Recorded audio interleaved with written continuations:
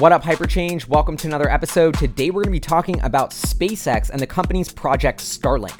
This is a project that SpaceX has been working on for years to launch a constellation of low Earth orbit satellites to beam down high-speed and high-bandwidth internet to the entire globe. Essentially, SpaceX, Elon Musk's rocket startup, is on the cusp of becoming an internet service provider, a telco company. This is a fascinating business model shift that is potentially going to be their largest source of revenue and income and being the key funding source to Elon Musk's Mars vision. So in this episode, I want to talk about what happened last night with the initial Starlink launch, the plans for this product, the financial implications to SpaceX, and why this could have so much impact across so many different industries. Because I think just at a high level, this has been a fascinating project to watch that I think in the media has almost gotten no attention for how big of a deal it actually is. So let's take a step back and talk about what happened last night. So SpaceX last night with its Falcon 9 rocket launches 60 Starlink satellites to orbit. They are targeting up to 6 Starlink launches later this year and will accelerate the cadence of launches to put 720 satellites in orbit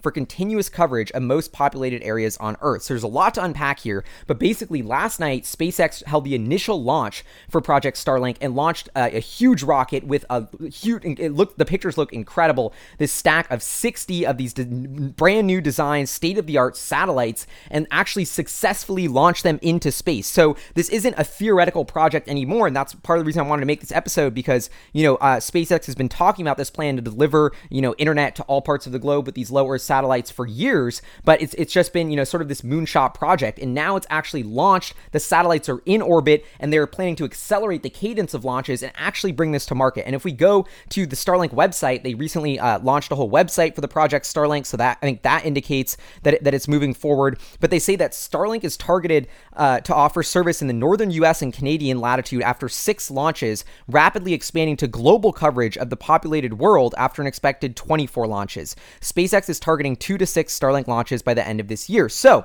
if everything goes to plan and they do 6 launches by the end of this year, they will actually have internet service by the end of this year, at least according to what I'm understanding, in the northern U.S. and Canada. But that's not really what matters. It's going to take years for SpaceX to eventually launch what they want to be thousands of satellites all around the world, providing high bandwidth internet no matter where you are on Earth. So this is an incredibly ambitious plan. I mean, people have tried to launch satellite internet in the past, but the big reason that SpaceX is uniquely positioned to, I think, succeed in this venture and actually create a satellite internet infrastructure that is used by millions of people is because of their rocket launch technology. And so when you think about what SpaceX is, they're a company that initially their goal was to reinvent the rocket situation and landscape by making rockets reusable. Traditionally, Boeing and Lockheed Martin have been using rockets and then throwing them away after one use. This is incredibly inefficient. Imagine having to rebuild a car every time you wanted to drive. Like, it just makes no sense. So to really access space and democratize access to, planets and the moon and Mars,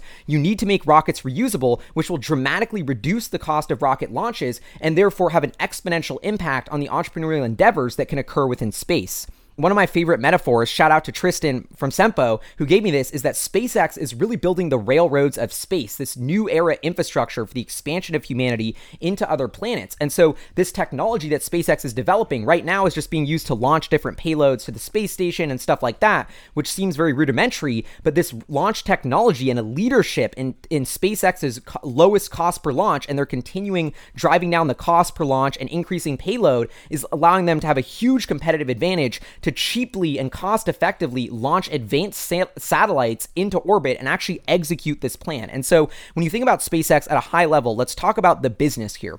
SpaceX was valued at about $30 billion in a recent funding round. And according to some data that I've looked up, they did about $2 billion in revenue in 2018. So SpaceX is a company that, valued at $30 billion, but they're doing $2 billion in revenue. All of that is coming from launches. And so they are monetizing their reusable rocket technology with launches, but that's just a fraction of the potential end, market for this reusable rocket technology. Because the way I think about SpaceX is once they have this core, really cheap, sustainable, reliable way to launch rockets, that they can have all these other new business models piggyback on top of that core competency. And Starlink is the first business model that we're seeing layered on top of that besides traditional launches. And this is a leaked document from the Wall Street Journal that was published in 2017. So it's a little bit old, but what I think is fascinating about it is it shows you what SpaceX is thinking about their business. And as you can see, that orange orange line right there is what their launch revenue is expected into the future. And then that pink line there that's exploding in the mid 2020s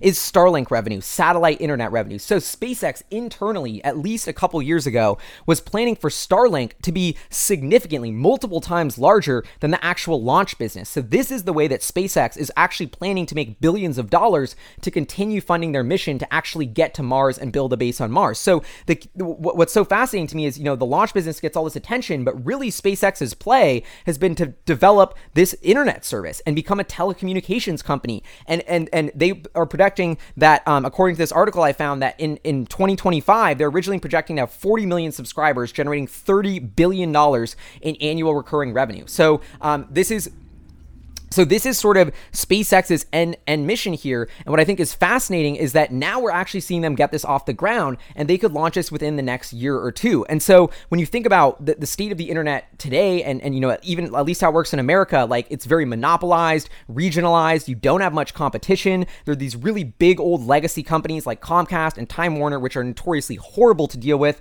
extremely expensive, awful customer service. And so I think the internet is just, it's ripe for disruption. And SpaceX originally, the goal of Starlink was to provide access to hard to reach places of the globe, which I think was great. And it made SpaceX's Starlink seem like not really a competitor to, US high bandwidth internet. But now if you go to their website, they are saying they want to do high bandwidth internet with these low Earth satellites. And so I think SpaceX has actually been downplaying the capabilities of this network once it hits scale. And because it's so disruptive, like the amount of industries that Elon Musk is disrupting, when you really think about what Tesla's doing with the fossil fuel industry, with the auto industry, and now what SpaceX is doing with the telecommunications industry, the internet industry, ISPs. I mean, the scope of this disruption is incredible, but I think people have been downplaying how much potential Starlink can have. To me, this is one of the most exciting businesses Elon Musk is working on right now.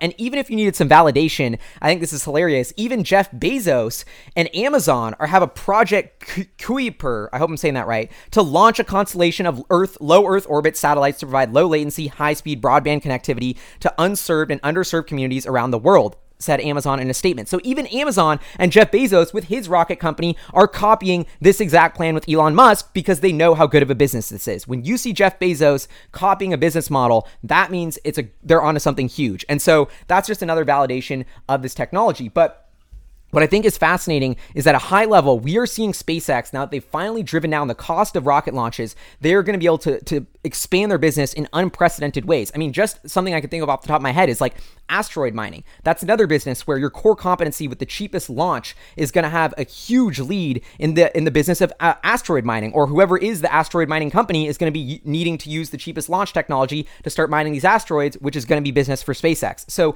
SpaceX is building the railroads of space, and on top of that, you get so many business opportunities, one of which is launching a network of low Earth constellation satellites to provide internet to the globe, tens of billions of dollars in revenue, business opportunity. The numbers they did, 40 million subscribers paying $70 a month, 30 billion in revenue. I'm assuming a ton of that is super high margin once you get all these satellites working.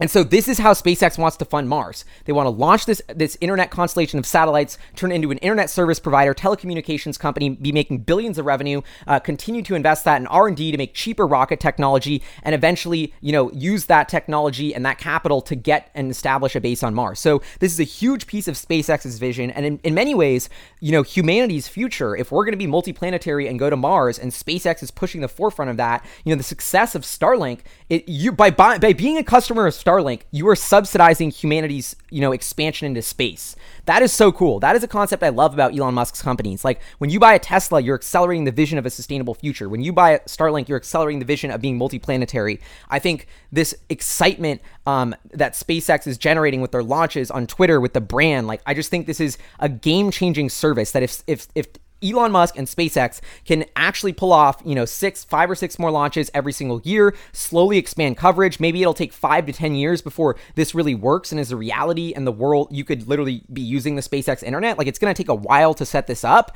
but if they set it up, and if it's successful, and if it's high bandwidth, I mean, this is a behemoth and cash cow business in the making, and all of it comes back to that core competency of reusable rockets and Elon Musk's and SpaceX's lead there. So this is a fascinating, hyperchange disruption to watch. Would love to know what you all think, so leave it in the comments below. This is Hyperchange. Huge shout out to our Patreon supporters, producers, funding the channel. I'll see you guys next time. Have a great weekend.